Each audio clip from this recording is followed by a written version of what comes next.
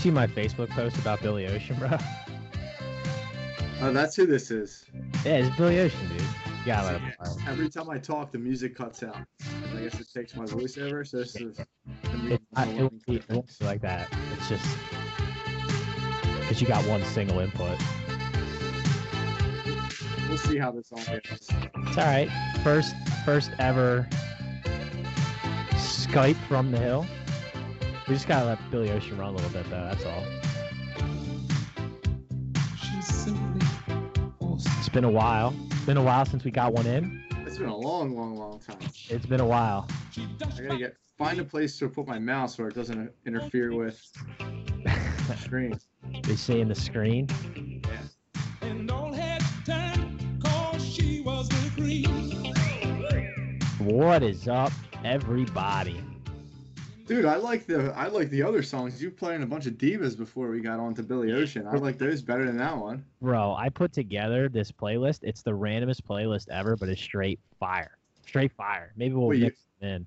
You put together a mixtape like old school. Basically, except it's a iTunes playlist. I didn't have to go get CDs and burn it. No, cassette. Yeah, old school cassette. Dude, my in and outs on cassettes were pristine. Like, just perfect, bro. I could fade that shit perfectly. Anyway, the recordings.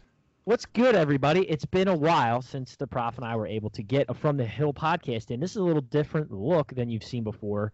We're recording this via Skype, so we wanted to try something different. We were trying to get up live, but it takes a lot to get in to stream it through OBS and Facebook.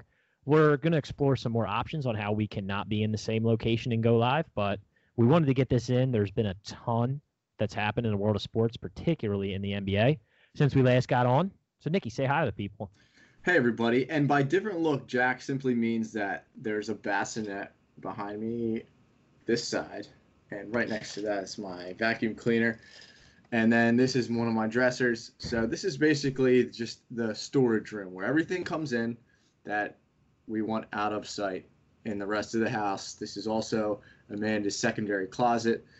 All kinds of clothes come in here. Like, there's just a steady rotation. Yeah, so it's the perfect setting to go into when you need. It's also my home office equipped with everything that you need. There you go. Assortment of business cards. You have the little head scratcher here that I use from time to time. So there's a lot of stuff going on. Scratcher, bro? That is? That's the head scratcher? That's the head scratcher. This is the head scratcher. So you ever see one of these things? I've never Gives seen. You a nice little tingly sensation. Oh, look at you. So from time to time to relax when I'm working, sometimes I use the head scratcher. With the head scratcher? Exactly. I like it. So we got a bunch of stuff to talk about. One thing that I wanted to start with was, now it happened 2 weeks ago at this point, but it's happening recurringly, and I wanted to ask Nick about it because I'm pretty pissed off. So I'm into UFC, Prof, right? Like, I'm really into UFC. UFC 239 was 2 weeks ago, and I wanted to order it because probably my favorite fighter is fighting Johnny Bones Jones, right? But now to watch UFC, you need ESPN Plus. You heard about this whole scam they got going on with ESPN Plus? Yeah, and it's basically the same. It's the same scam they've been running with ESPN Insider as well, because I have the same thing for baseball. So you will click on an article from time to time, not seeing the little orange plus sign next to it, and not realize that it's an insider article. You'll click on it, and it'll give you the first small little paragraph and say, for the rest of the article, you have to pay $4.99 a month or whatever the thing is. So right. That's this new platform. That's what they're going to now. And I don't know. I actually did want to talk to you about this because UFC now being on ESPN. How do you feel about that? Is ESPN going to be the new Spike, or is this going to send ESPN back to their old kind of, higher ratings? Yeah, see, I have mixed feelings about this. So I don't mind watching the prelims on ESPN, right? It was okay. I think UFC is pretty mainstream now. So it's not as, like, when you're talking about when they were doing the Ultimate Fighter days and they showed a lot of UFC on Spike. Right. And it was sort of like outside the mainstream. I feel like UFC is making its way into the mainstream and it's already there.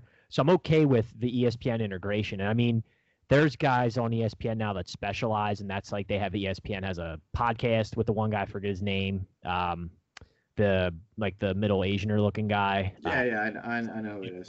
The guy that he got yelled at by Chance or what's the dude's name? Chance whatever. Right. I don't know why I can't think of the guy's name, but they cover it a lot, right? UFC is big cover on ESPN. Here's my problem with the ESPN Plus thing. So I'm sitting here and I wanted to watch the fight at my house, and I'm willing. It cost me $80, which is more than what a regular pay-per-view should be, because I had to. Part of that was a yearly subscription to ESPN Plus. Fine, I'm willing to pay it. Here's the problem. I moved all of my streaming equipment up here into the studio room, and then I have my DVD player in my bedroom, which I watch Netflix and then Amazon Prime and everything else on that. But I have nothing left downstairs. And my 65-inch 4K TV, it just happens to not be a smart TV, and I don't want to stream through Wi-Fi anyway, because that sucks, right? Like, you want to be hardwired in. So I now have to move my Xbox downstairs to hardwired into my router, which is up here, just to watch it. Point is, they made it really difficult for me, to the point where I almost didn't give them my $80 to watch the fight, because they make it so difficult. Like, it's not a channel on your cable. Well, why can't you stream?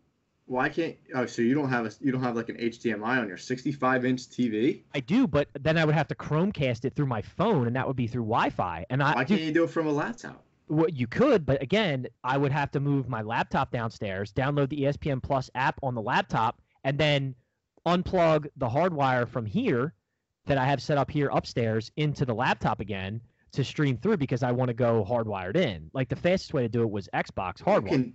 You can do Wi-Fi in 2019 and just HDMI from your laptop into the smart TV. Listen, when I'm paying $80, I want to have a quality streaming experience, right? Like, I want to see, I don't want any blurbs in the stream on Wi-Fi. Bro, remember. I don't know. I think you'll be fine. Remember, I stream on Twitch. Like, I've got multiple splitters and hardwires here. I know the importance of keeping your connection up. I don't want video quality from Wi-Fi streaming. If you want to go big loser here, I'll go big loser. So I have done my said instructions and watched softball online. I do it all the time. Big nerd style. So I've done it and it works fine with no hiccups. It's all about your Wi-Fi connection. I have like the business version Wi-Fi or whatever. Yeah, so do I, but here's the problem. When you're watching someone stream softball, it's not coming in 1080p or 4K, right? But sometimes it's pretty good. It's going to be 720 or 480, whatever kind of camera they have. So the less the video quality and the less frames per second, then the less the chances you have of blurb. Chances are it would have been fine on Wi-Fi. My whole point is that they made it really difficult, man. Like, I don't like this whole you have to stream everything now. If I can't, I subscribe to DirecTV, and if I can't get a cable channel to push a button to pay for a pay-per-view anymore, like you used to be able to for the last 15 years, it's pretty frustrating. I'm just kind of, can you hear me right now? Because I just pushed a button. I'm not sure what it did. Yeah, I got you. All right, cool. So, I'm just amazed that your 65-inch TV is not a smart TV. Yeah, it's not. So I got this TV 3 years ago, and it was like the front end of 4K TVs, and it just so happens it's not smart. And at the time, I didn't care because I had my Xbox downstairs on it, and you don't need to have a smart TV when your Xbox is hooked up because that's got everything attached to it. Yeah. So at the time, I didn't care. Well, listen, there's ways to do it. It's going to suck for you. Okay, I get it. Here's the thing. My concern about let's go back to the actual... Your question with ESPN. The ESPN thing itself.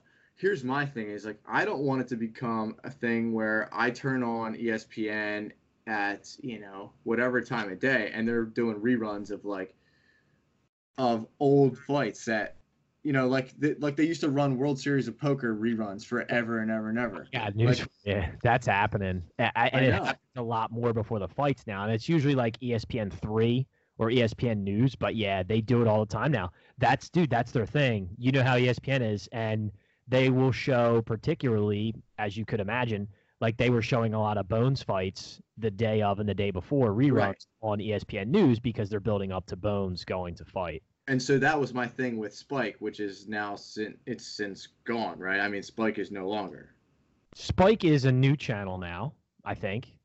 I don't know what it is, but my point is that's what it really became. It was like, a crazy tattoo show and then a marathon of like old reruns of UFC, right? Yeah. That's really what Spike became. So I don't think that's a good step in the right direction for ESPN to start doing the same thing that Spike did. Yeah, I know what you mean. I mean, the thing is, right now I think it's okay because ESPN's showing baseball and it's the middle of summer. Once football starts, I think the UFC will take a back seat. I don't love this move to the ESPN Plus platform. So I don't know, man. I've this whole streaming like movement has kind of got me bugged. I don't know if you've Well, noticed, like on What Twitter, did they used to do with the prelims before? the prelims they would just show either on ESPN or like another station, but then as soon as they were done, you'd have to go to the pay per view. Right. They work the same way, but then you would just change the channel on your TV, right? NBD. It's the same thing, except ESPN getting the money. Exactly. Now ESPN gets all the money, and you have to have a subscription ESPN Plus just to order the pay per views. Kind of. I don't know. Like, it doesn't affect me that much because I'm not like crazy plugged into the UFC like you are. But I get it. It's like one of those inconveniences that just doesn't make sense. They made the change. It's just moving money from one pocket to another. That's exactly what it is. So, real quick, we're going to spend a lot of time on the NBA, obviously, because it's probably been the craziest offseason of my entire life. But something else happened in between our last podcast. Kind of a big deal. The U.S. women won the World Cup. They defeated the Netherlands in the championship 2-0. Did you catch any Women's World Cup, Nikki? I did, actually. I caught the final, and I caught some of the semifinal. Like, it's really tough when they're playing on, like, a Tuesday at, like, 10:30. But, you know, if you're working from home that day, sometimes you tune in and you take a look at what's going on. And very impressive. And I want to know your favorite players and your the takeaway from the actual players. Like, what did you see? Because we know the two names that are really, really big time, right? Rapinoe and obviously Alex Morgan. But there were two players for me that I came away and I was like, they got skills. Okay. So I also was watching quite a bit of World Cup. I have this theory about women's sports and the World Cup and why soccer is so popular, because for me, like, and I don't mean to say this in a bad way, but like I don't watch a lot of WNBA, right? Because for me, like the pro women's basketball game is just so much slower than the pro men's game, even like a college men's game, because it's just different, right? It's played different. But soccer seems to be one of these games, much like tennis, where it translates from sex to sex. So it's very similar. The action is very intense, just like it is in the men's game. So I really enjoyed the women's soccer. In terms of players outside of Morgan and Rapinoe, who impressed me? Well, I'll tell you who the most skilled person on the team is. Okay. If you want me to start there. I'll tell you that I was seriously impressed with the U.S. goaltending, like off the rip. I thought she played really well. I get it. I mean, that all starts with the players that play in front of you, right? Let's be honest. Sure. And U.S. women's goaltending has been good because the team has been good, my opinion, from my very limited soccer knowledge, to be honest. But the most skilled player on the team, I think, was Tobin Heath. Okay. Interesting name, but she was the one taking all the – she takes all the shots. She does the corner kicks. She does the free kicks. She did a lot of stuff. I was impressed by her. She was a stud. Second stud, number 2 stud, and by far the fastest player on the field was Rose Lavelle. She was a stud. She was everywhere. Like, you can tell where she's at all times because she's the smallest on the field by far, but she just zips around, dude. Like, you lose track of her because she's too fast. So I was very impressed by that. Speed kills on the soccer field. And in the few games that I watched. The thing that got me was, and, you know, I know she made a lot of headlines outside, but Rapinoe scored a lot of goals. And it's one of those things in soccer where a lot of times the ball get dominated by a midfield player, but your attackers end up scoring. And Rapinoe, I mean, she scored, man. She scored. Yeah, she did. And you know what? Like Alex Morgan, too. So I'm watching it, and I'm looking at Alex Morgan. She's kind of like cherry picking the whole time. That's kind of what the attackers do, though, isn't it? Like, even if you watch a lot of soccer, like, that's kind of their job. Their job is to cherry pick and then make that right move when they catch a defender sleeping on a pass coming.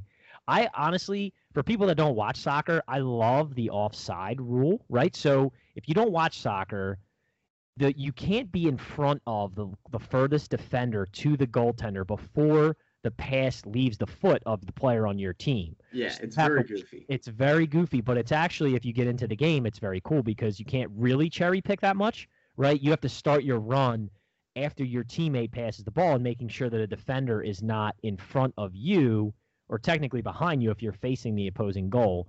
Otherwise, you're going to get caught off sides. So Right. it's an So interesting. you can be off sides like a yard from the goal. Like it's just Yes. the way it is. Yes, you can. You can. It's very interesting. Did you ever play soccer? I played soccer when I was really, really small, man, but I didn't like it and I wasn't good at it. So, and you know, 8th grade, I did soccer. you did soccer up to 8th grade, huh? That's Yeah, pretty late. That's I right was- for HS. I was pretty good. Okay. I could, you look like a soccer guy. Well, now I do. Now I do. Not 6 months ago, I didn't. Yeah. I looked more like Goldberg, the goalie. Oh. But Yeah, now so I'm speaking, back to before we get into NBA, field. you officially weigh less than me now, right? That has to be a thing. Oh yeah. Yeah. That's been a couple of months. Yeah.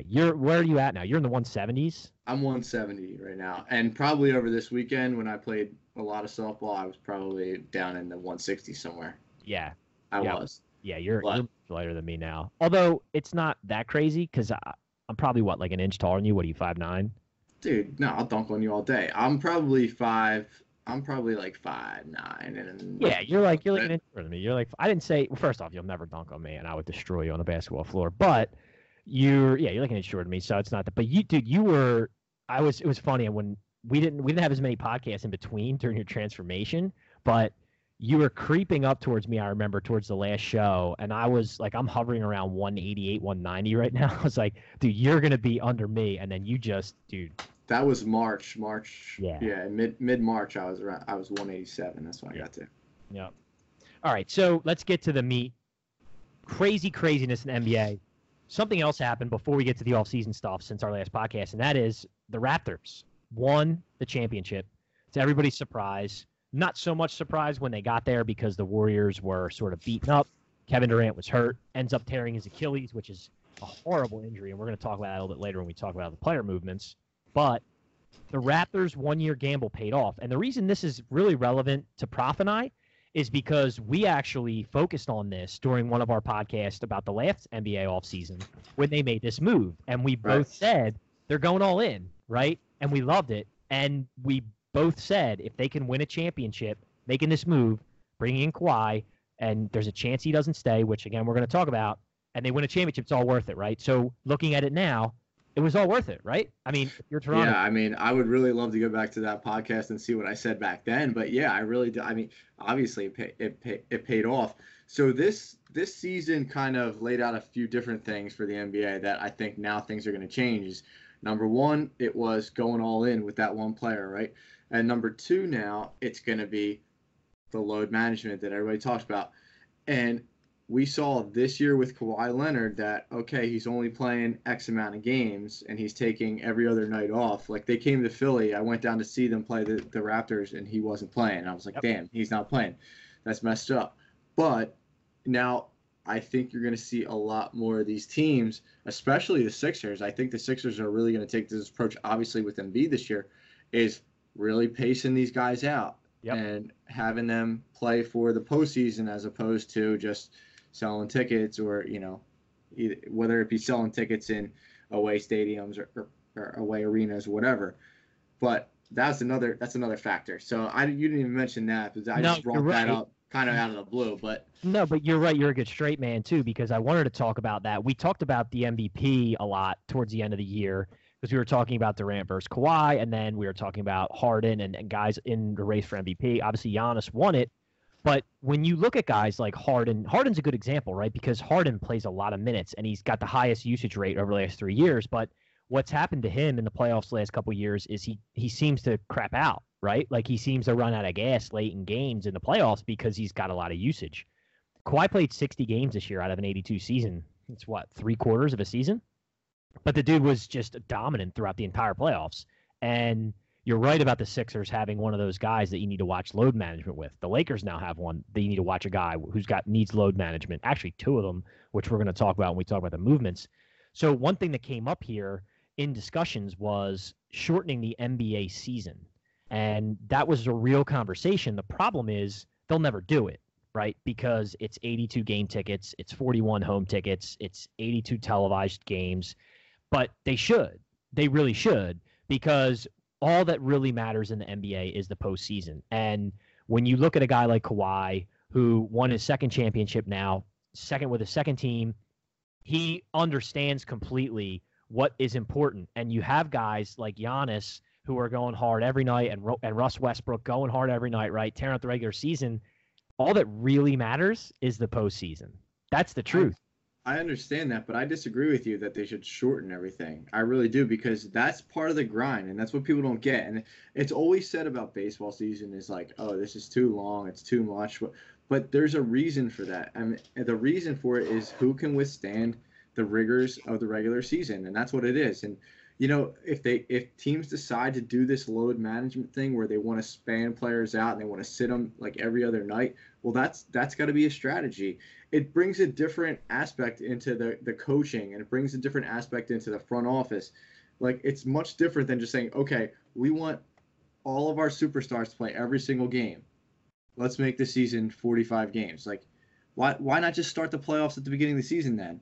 Like, you need to have a full regular season, and let teams make their own decisions. If they want to jockey for playoff positioning in the regular season, let them play their starters, let them play their superstars.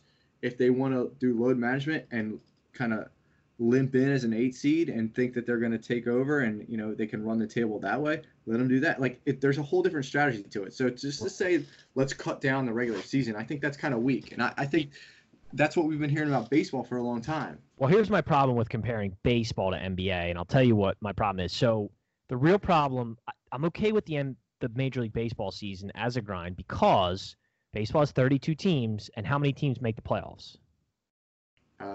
What's it, like 16? You have in baseball. In baseball, you've got you have the division winners. So division winners. So it's like 12. And you have two. Now you have 12 because you have the 1 game play in, right? And then you have, so that's 5 in each league, right? You have the 1 game play in, 2 wild cards. So only 10 out of 32 actually make the playoffs in baseball. The problem with the NBA. Well, if you don't count that play in. Right. The problem with the NBA is you have 30 teams and 16 of them make the playoffs. So half your teams make the playoffs, which really denigrates your regular season grind because, I mean, if you have a decent team, you should make the playoffs, right? Your bad teams don't, and your good teams do, and then your middle decent teams do as well. That's kind of the problem with the NBA versus baseball.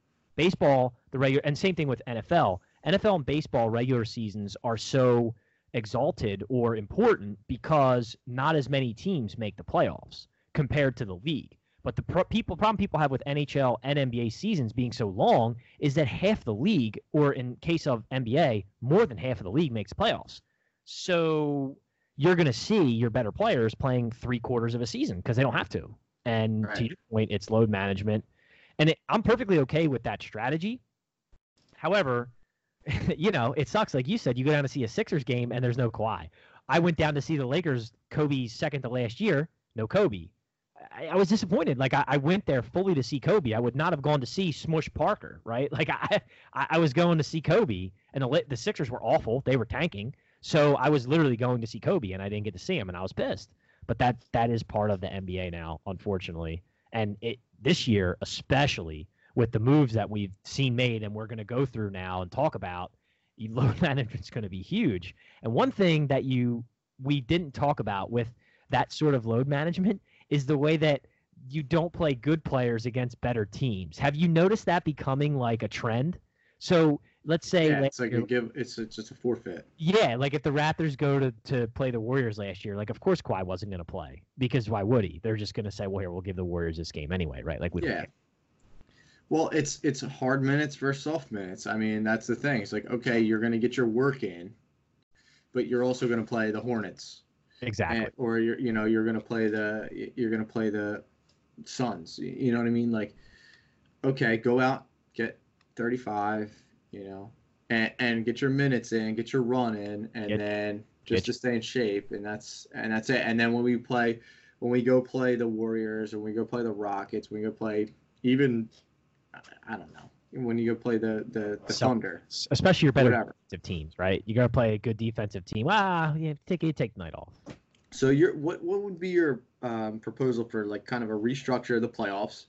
And then there's a second part to that, and you mentioned it, was what would be your kind of rebuttal to tanking, and like how would you go about fighting that off? Because that's a whole different aspect that we're like, there's teams that are actually trying to be worse, like that are middling teams, or it could be playoff teams that are just trying to get better in the draft. We lived it for years here in Philadelphia, right? Philadelphia, this tanking has been going on for 25 years in the NBA.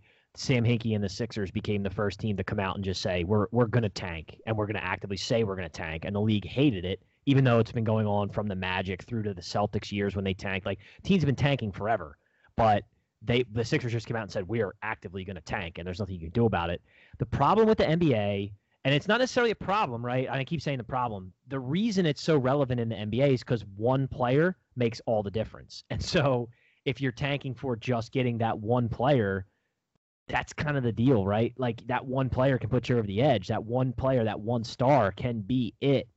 And that's the type of league that it is. So there's no way to get rid of it. The NBA tried to mitigate it this year, right? The bottom 3 teams had the same chance of getting the number 1 pick, but that's small potatoes in time to curtail tanking, like, than just get in the bottom 3rd or there is a 8th. There, to me, there is a way to get rid of it, and it's to open up the player pool.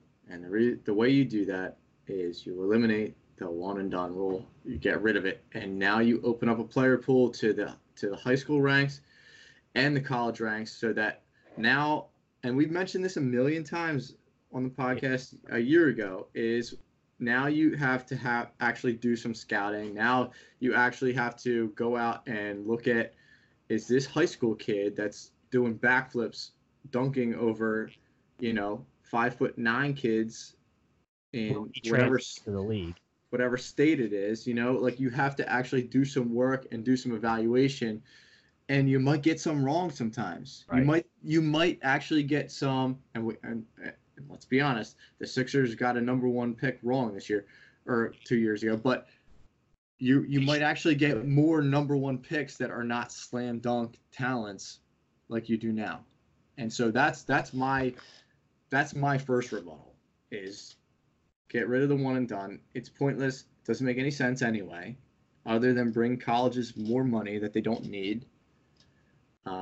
That's my first. Yeah, I think there's a lot of merit to that. I think there is a lot of merit to that. My only counter to that would be, if you look at the last couple drafts, like in particular, just because you get the number 1 pick, it doesn't, or the 2nd pick, it doesn't necessarily mean you're going to get a good player, and you can still screw it up. I mean, if you go through a lot of these drafts, right, like, there's still big question marks about Lonzo Ball. Markelle Fultz is a total bust. Go back through. If you go back and look at the number 1 picks, the Cavaliers selected a big guy. His name's escaped me right now. Anthony Bennett. Yeah, I mean, the dude's out of the league. Like, just because you get the first pick, the years. I get it, but they're fewer and far between, and your decision's not made up the way it is anymore. Like, but you still want that number 1 pick. Like, you're still going to tank for the 1 pick and hope that you select the right kid in high school instead of the right kid out of college. So, but I agree with you. I think it would help. That would help. Your decision is already made up now. Like, if you actually get the number 1 pick, your decision is made up based on the whole college season, based on the media, based on, like, Zion. Even if you didn't think that he was the best player available, you had to take him number 1. Yes, but number 1, he's going to sell a ton of tickets, and I said this before. I don't even think that he's going to be the. I really think RJ Barrett's going to be better than he is. I really do. I think Zion has a higher ceiling than RJ, but I think RJ, like, you can pencil him into the All-Star game in 2 years, right? Like, he's that good. Zion could get hurt. Zion could maybe not develop as much as he could or should because he's so athletic, but his ceiling is, I mean, uber superstar with those springs and, his explosiveness. But you're right, except then you can always counter that with, when you say that, you can say, well, Fultz was the consensus one, and look at him. So, like, I know, I get it, but the point, right? But I would like to see it open up anyway. I think that the one and done rule is just crap. Has been crap. They put it as it turns out. To be honest with you, who was number 2? Tatum? No, Lonzo. Tatum was 3. Okay, so that's not really like a great top 3 anyway. Tatum had a year. Tatum looked like crap all year. Like, yeah, but he had a great. I don't know. Yeah, no, I mean, dude, the draft is always an inexact science, whether or not you go to college for a year or not, right? And to your point, you can level the playing field a little bit by making guys pick these kids straight out of high school. And then look, Fultz still could have been the 1 pick out of high school, right? You never know. But you get It's just a different aspect. It's, okay, are we going to tank for this 18-year-old kid that literally has been playing against like 5'10", sure. And middle it's schoolers? more of a stretch. You'll get more busts. You'll get more hits. You'll get more long-term development. I agree with you in principle anyway, because I don't see a reason these kids have to go to college for a year. I think it's dumb. I think it's a farce of the whole system. Sure. So So on those That's- heels of that talk, that's since the we recruiting already were there. talking about Zion, a lot of moves, and we're going to start at the top. Kawhi, of course, parted ways with Toronto, like we knew he would. Shocker. So Kawhi Leonard's gone. He moved on to the Clippers, like we knew would happen, not the Lakers. We all called that. We all knew he was going to go there. He's an LA kid. He went there. One of the first surprises was that he's going to have Paul George with him now. So Paul Well, George in a trade like, to the Clip. yeah, so like you joke about that, and I don't know if you're hearing me well because you were breaking up a little bit and kind of like skipping through. Yeah, but we just had a little poor connection, but we're back. yeah, so like you joke about that about Kawhi, like we all knew he was going to the Clippers, but we really didn't know that. And basically, the reason that he did go to the Clippers is because he recruited Paul George to go there. Yeah. So let's say that wasn't going to happen. Let's say he couldn't pry Paul George away from Oklahoma City. Like, we don't know what he was going to do. I thought like probably the best bet for him at that point would have been to go to the Lakers. He may have. I have a different take on the Lakers move. I think he was always going to the Clippers, and I think if he couldn't have gotten Paul George, there was a ton of other guys out there still to grab, right? And I think he would have recruited one of them, if not PG. But I don't think he was ever going to the Lakers. I saw a couple articles written, actually, and people talking about it on SportsCenter about how the Lakers feel like they were fleeced by Kawhi because Anthony Davis took $4 million less so that they would have enough to pay Kawhi, but he was only leveraging the Lakers against the Clippers to make sure he got as much money as he could and got a better deal that way. So, and that he was going there all along, which I did think was going to happen, and that was sort of the reports. On the flip side of that, even Stephen A was saying, like, you really never know what Kawhi's going to do because he's Kawhi and he's such an interesting guy. Like, you really, unless you're his brother or his father or something, like, you really don't know what he's going to do. Yeah. But the Paul George thing really came out of left field, and that was the kicker that like when it scrolled across the screen, Kawhi goes to Clippers. That wasn't a big deal, but when I saw what Paul George did, and that they sent a lot of stuff over to do that, like that was crazy. To that me. was a huge deal. The deal. I mean, Oklahoma because City you got just remember Paul George. you remember last year what a big deal it was that he went back there, and everybody was like, that's insane. Like, nobody thought he was going back there. Everybody was already getting their Laker jerseys, purchased. Yep. And now, now this is a nice, it's actually a really nice twist in the West. It's great. It's great because it's one thing that we had talked about before. So the reason that we're making a big deal about the Lakers, in another huge deal, the Lakers acquire Anthony Davis, which I actually did not think was going to happen but they ended up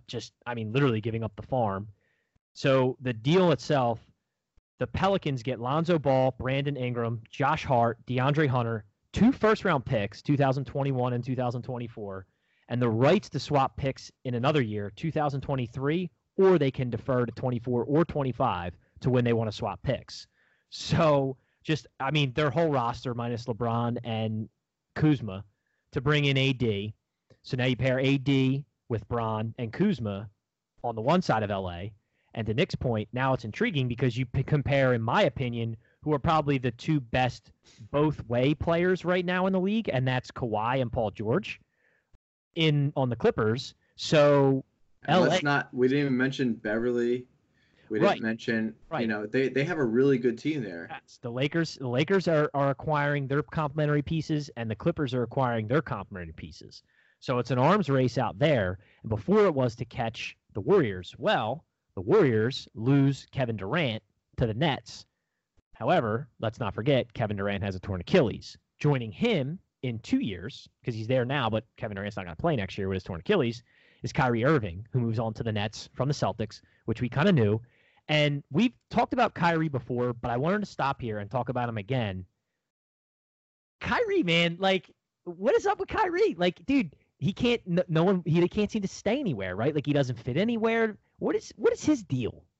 His deal is, I think he's very toxic to a locker room. I mean, I think it's been pretty clear over the last year, well, 2 years at this point. I mean, that he's pretty toxic to a locker room. I mean, we saw 2 years ago when he got hurt, and now all of a sudden the Celtics start playing really good, right? And everybody's like, oh, there's no way that the Celtics are a better team without Kyrie, right? Well, then he came back and he's playing really well, but the team stinks. Yep. Like they took a complete 3 steps backwards. So I mean, and then there's all the media stuff in between, right?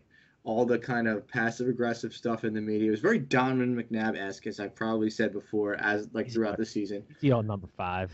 Yeah, but like, I think that really came to light in this second year in Boston. You know, not to mention the fact that, okay, he came out at the beginning of the season or whenever it was, and he said, "Oh yeah, I'm coming back. Like I want to come back." Like, and everybody went crazy. Yep. Obviously, you get the Bill Simmons. We're gonna win 67 games this year, and then after that, like I loved seeing that because you know that they're my most hated franchise in sports. I hate them more than the Cowboys. Yeah, I hate them more than the Giants. The Celtics. I love to see them go down in flames. One thing that I don't think people are talking enough about with Kyrie, outside of everything you brought up, it is now safe to call him injury prone, right? I mean, he got hurt again this year. The dude hasn't played a full season. He's been in the league for 7 years. He's only played 1 full season. So well, his knees have been shot for years. Right. So like as much as what was made clear to me with Kyrie this year is everything you said. I agree wholeheartedly. Plus, due to that and his physicality, he can't be your best player on a team, right? Like he is not going to be your frontline superstar that's going to lead your team. He needs to be paired with somebody else, which is what Washington is looking to do with him and KD. And what's really weird now is like, and this kind of just speaks more to his personality, is that this was obviously done as this was discussed with him and Kevin Durant. Oh, for sure.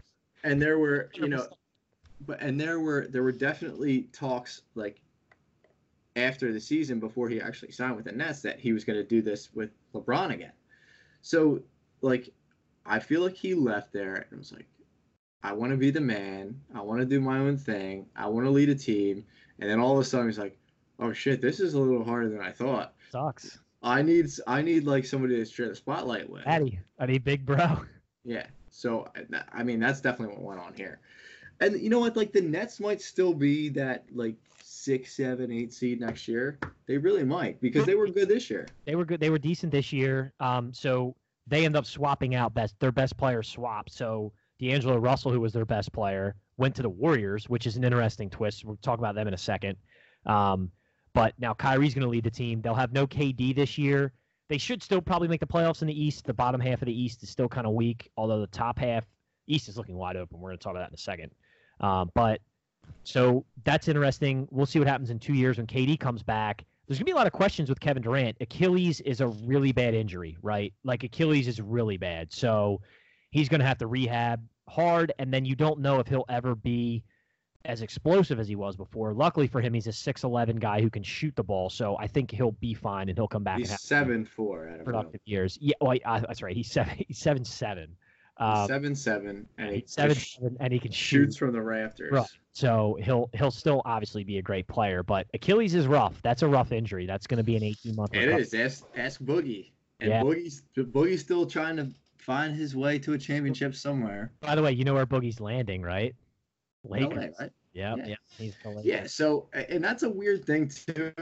So, okay, now he's going to play second fiddle to Davis. He's not even going to start. He's not going to start. So here's the thing. No, you can't. Yeah, he can't start. He's going to lead the second unit there, which I think is what he's going to have to do for a year because he can't stay healthy either. And until he proves he can be healthy and be like a frontline big man who can give you 65 to 70 games a year, he's going to be. No, but it's just a little bit sad that like he's clearly just sniffing around chasing a championship. He's just jumping onto a tailcoat and just coattail and trying to He wants to get a title, and then he's going to go try and get his big contract, right? Because he still is a guy who's looking for his big contract in the league.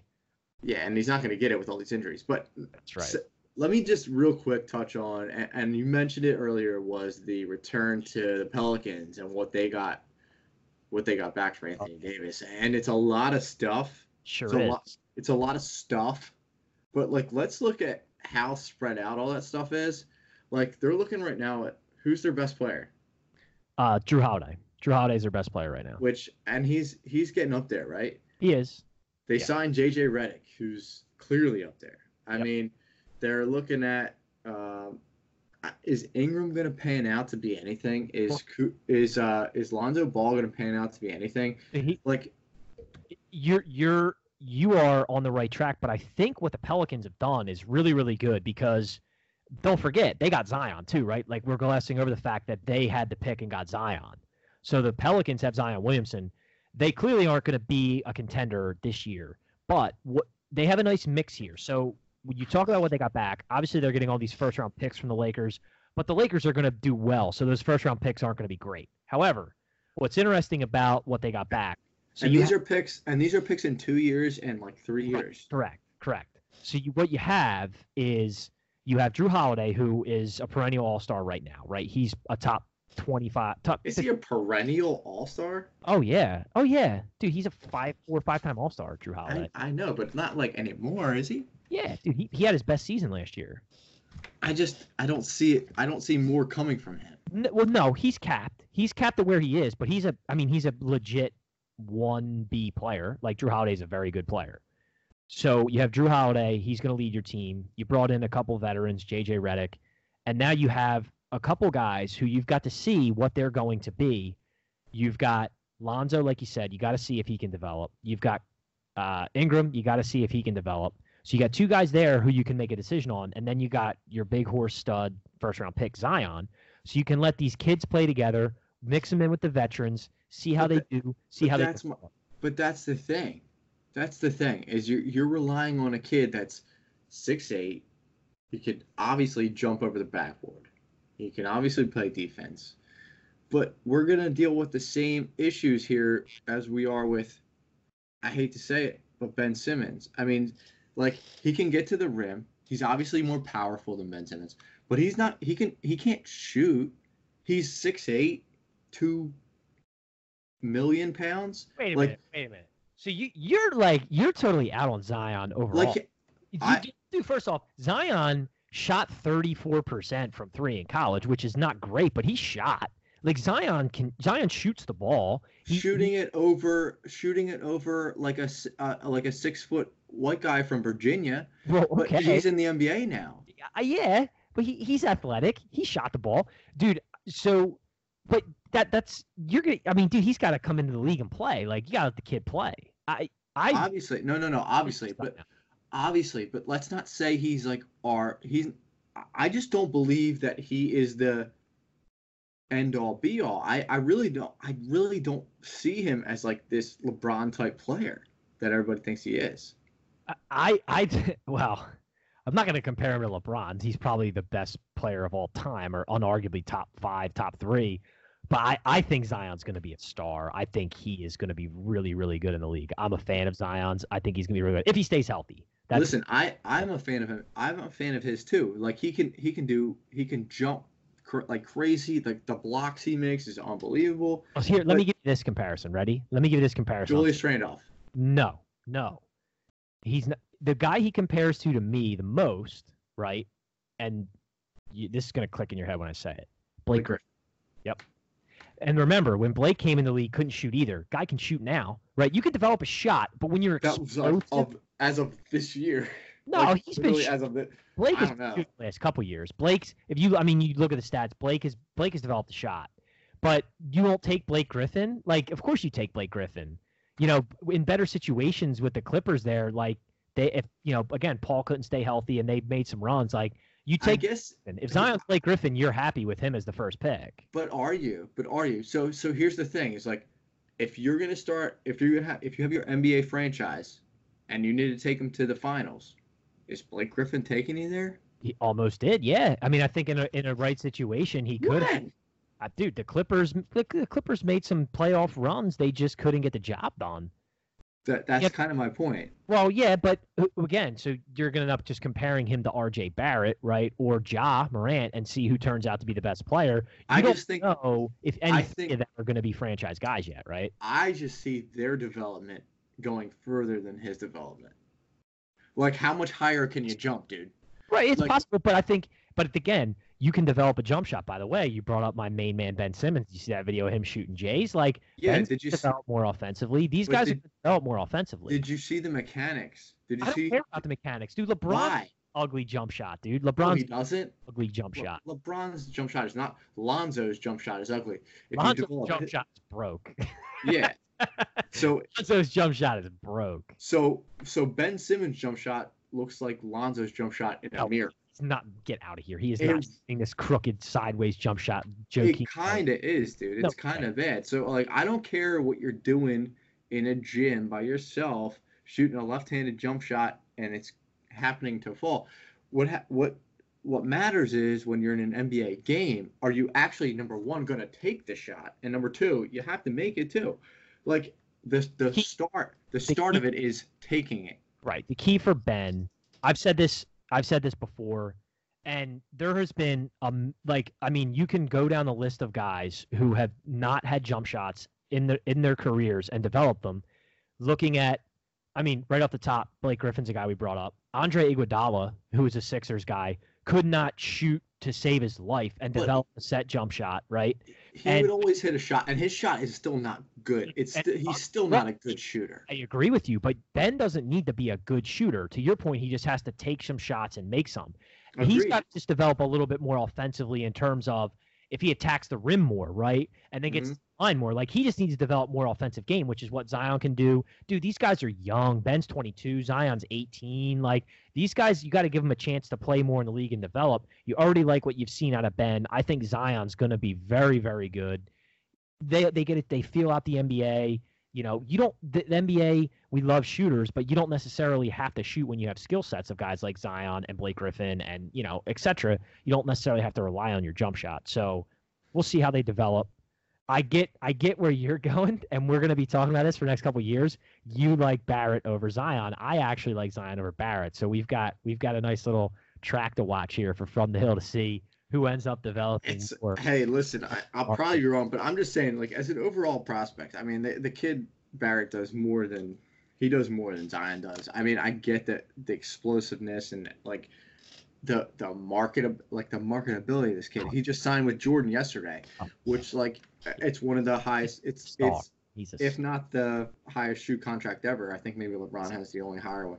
Whatever, that's great. That's awesome. But my only point was, at this starting point with New Orleans, and with the kind of the age gap that they have, and now spreading that age gap across, like, we're talking like 3 years from now draft picks. Like, we're gonna know by then what Zion is. Let's say he doesn't pan out. Okay, what does that draft pick mean then when the Lakers are winning championships? Yeah, well, but I think what your hope is, if you're the Pelicans, right, is you hope to get into that passing of the guard area, right? Because the Warriors are already shown some vulnerability, right? Klay Thompson tore his ACL. Durant's gone. They lost this year. They're sort of retooling. They still have Steph. They still have Draymond. Klay will come back, but they're a little vulnerable. Now you got the Clippers, and you got the Lakers. LeBron's 35 this year, so like he's not going to be around forever. They want to catch Probably them. older, right? No, he's a year older than me. I turned 34 this year, so he's 35. Yikes. Yeah, bro. Tell me about it. So he's not gonna be around forever. They want to catch themselves in that transitional period from when the torch starts to get passed from LeBron and KD, and you've got to see if Lonzo, if Zion, if Brandon Ingram, if those kids can develop, and then maybe look to package one of them or all of them or two of them with deals to bring in someone else, right? There's a lot of things that they've set themselves up to do here, and they just need one or two of these kids to pan out.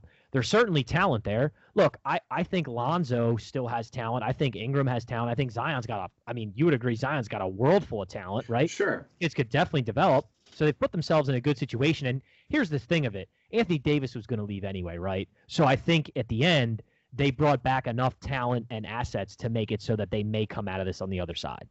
I think that's the best they could hope for. The only thing about it is that Davis is not old by any means. No, and, it's not. and when you talk about the passing of the guard, number one, Kawhi's not old at all either. Nope.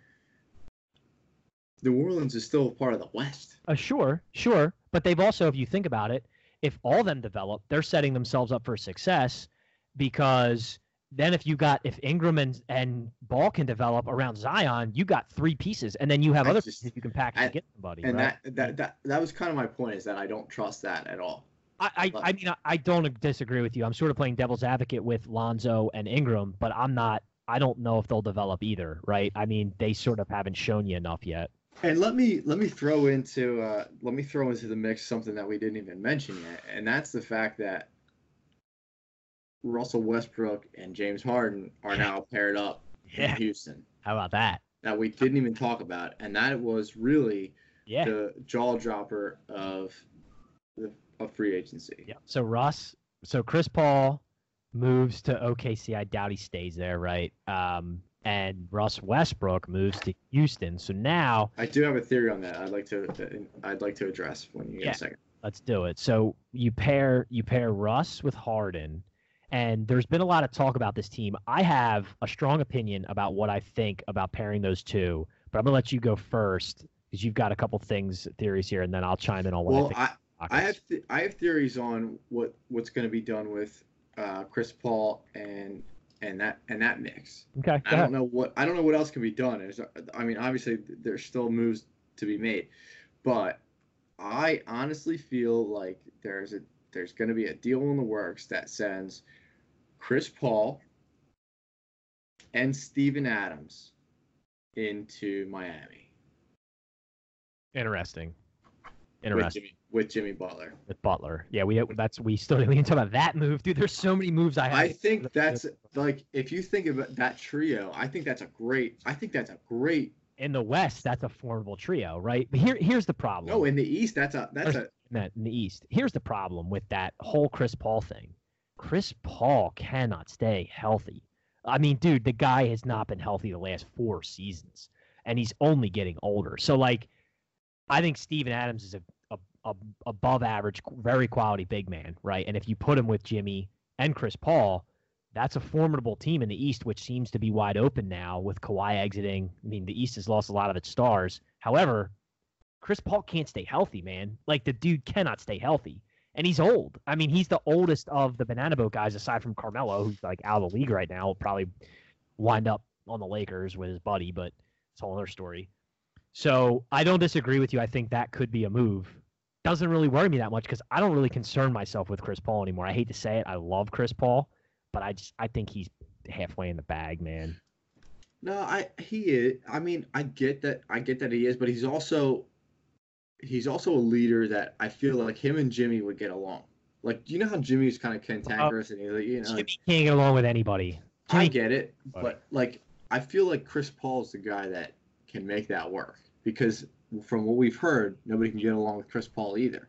Yeah, maybe. I mean, Chris Paul is difficult to get along with. So is Jimmy. I don't know if oil and vinegar are going to mix there. Jimmy doesn't seem to can't get along with anybody. So that's another. So another move that we didn't talk about is the Sixers lost Jimmy Butler. He went and signed with the Heat. They did sign Tobias Harris, so they held on and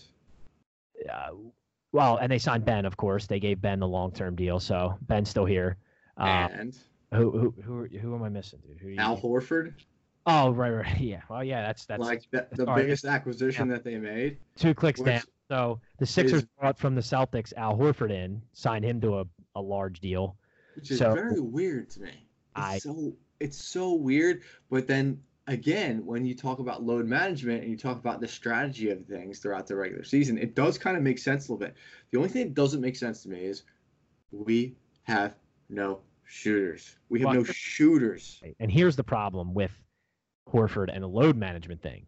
I understand what you're saying, and you're right, because that's a little bit of a spell for Joe. But when you pay a guy that much money, they're going to start on the floor next to each other. Sure. And Ben. So the one thing that you did, they're going to be the biggest team in the league. I mean, talk about having to deal with size. There is not a team in the league that can even touch them. And you look at the Lakers, for instance, right? Like, Bron's big. obviously AD's a monster, and Kuzma's a big kid. The Sixers outsize them, which is insane, right? Like the Sixers can outsize anybody in the league, which is great. But yeah, there's no shooters. There's nobody to shoot at all. So I I don't mean, know. Horford shoots a good three for a big guy. Yeah, sure, Tobias Harris shoots a good three for a big guy. Joe shoots, but you don't really have backcourt shooting. You got frontcourt shooting, which Yeah, which you know. was it makes the Redick thing like very, very frustrating. Yeah, Like it really does because I mean I know what he was looking for a decent contract for a year, 2 years, but like and then the Korver thing, which he signed with what do you go to? Why is it? He just signed like 2 days ago. I completely forgot where he went. Did he go to the Bucks or something? I forget. Well, the guy that the Sixers fans really wanted to see come in was Danny Green, right, to replace JJ. He ends up going to LA to the Lakers, which is a quiet acquisition that they made, which is going to help them a lot. Yeah, Korver went to the Bucks. So, I mean, dude, it's just like really frustrating. And like Middleton signs back with the Bucks. Like the Bucks are going to be able to shoot big time. Yeah, I mean, That's what look at the wins. East now. The Celtics hope you see with moving Kyrie, they still have a lot of players, so we'll see what they can develop. You've got the Sixers, you've got the Bucks. If the Heat bring somebody else in, and then maybe Indiana if Vic comes back healthy, but I don't put the Heat or the Pacers or the Nets this year without KD in the class of the Bucks, the Sixers. I mean, Indiana's not going to be a threat to anybody. I mean, we know that. Obviously, the Raptors anymore, they're not going to be a threat to anybody. Done. So we jumped away from it, but let's wrap up here talking about that Houston move. So now you've got what's crazy is, and I talk about usage rate all the time. You have over the course of the last 3 years the far and away number 1 and number 2 usage rate guys on the same team. And I've heard a lot of differing opinions about how that's going to work. Me personally, I love it because guys that have high usage rates need to be spelled, and they're going to play off each other very well there in D'Antoni's system, and I see them both thriving, and I see it as a positive move over an injured Chris Paul. I don't know how you feel about it, but I think that's a good move for them. I'm a little bit on the opposite side of it, where I don't know how many times you're gonna like watch James Harden's game. It's like standing at the 3-point line, dribbling for 23 seconds, and then getting a shot off. Like I just don't see Russ being cool with that.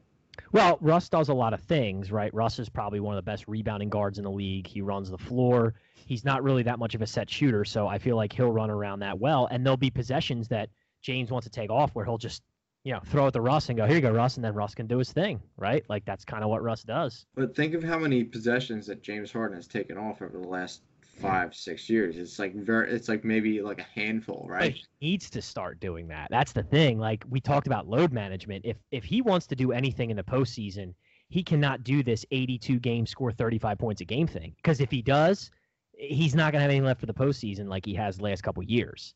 So I think that Russ is a good fit there for them and what they like to do. And Russ is going to thrive in that D'Antoni system wide open, right? I think. That's my opinion. I don't know. I find it very strange. When I saw that move, I just found it to be very strange. And I had the initial thought that I think everybody else did was there's only one ball, right? Because that's true. There is only one ball. And that could certainly be an issue too. I mean, as much as you want to say, they both can't get triple doubles, right? that's kind of the thing. As much as you want to say, okay, it's going to be all about Harden, kind of, giving the ball up from time to time and trying to do this load management. Well, the crucial part of that is him actually doing it. Yes. And it's really hard for somebody like him, I think. What do I know? But for him to give that ball up and say, Russ, this is your possession. Right. Like that's not something that alphas typically do. No, but I really think that in order for them to be successful and for Harden to be successful as he's starting to age into his career and with all use on his tires, he's going to have to start to realize like, yo, bro, you're going to have to start doing that. Like you need to start giving the ball up a little bit. We're going to see. But there's a lot more to come and there's a lot more to talk about. The next one's probably going to be more about baseball. We're going to have to cycle in. Yeah, well, we're in the dog days of summer here. We'll probably have a couple more pieces to drop here for NBA. A lot of this is speculatory, right? But it's a lot of fun to talk about with all these moves. We're in the middle of summer. We're gonna start getting back on a regular cadence, guys, because we have to. Yeah, it's been a while. We've missed everybody. Nikki will be in here. Maybe we'll get some studio shows in. Maybe we'll get an on-location show in. Who knows? But we're back and better than ever. Nick, thanks for dropping by today. Appreciate it, bud. It's late night, man. It is a late night for you. It's early for me. I won't be in bed till 2 o'clock. Kid's already asleep. Yeah. How is Mick Money's doing? Mick Money's just good, man. He's sleeping good. He's very happy all the time. Knock on wood. Love to see it. Love to see it. So just a reminder, everybody, you can check out the From the Hill podcast on the iTunes podcast application for the audio only. We are on YouTube as well. Make sure you search in quotation from underscores the underscore hill end quotation, and you will pull us up. Nikki likes this song. I actually did a trivia question about this song the other day on Instagram, and I had 2 people respond. They knew it. I love this song. This is a I was great supposed to dance us out. Yeah, that's it. Well, that's it, guys. We're going to shut this down. We will see you all in a week. We'll give you some more updates here. I know Nikki is dying to talk baseball. He is dying to talk baseball. We just got through. We're going to talk about the Home Run Derby. Just got through the All-Star break. So we're getting into where baseball starts to matter a little bit more, right? We got a lot of Phillies to talk about. Interesting season for them so far. A lot going on. And there's trades coming soon. And guess what? You know it's right around the corner, buddy. I've already started to see the tingle going on. NFL starting to tingle, buddy. I'm getting the urge. Starting to get that tingle, baby. All right, that's it. We're going to shut it down, everybody. Till next time, for the Prof Swags, peace. See ya.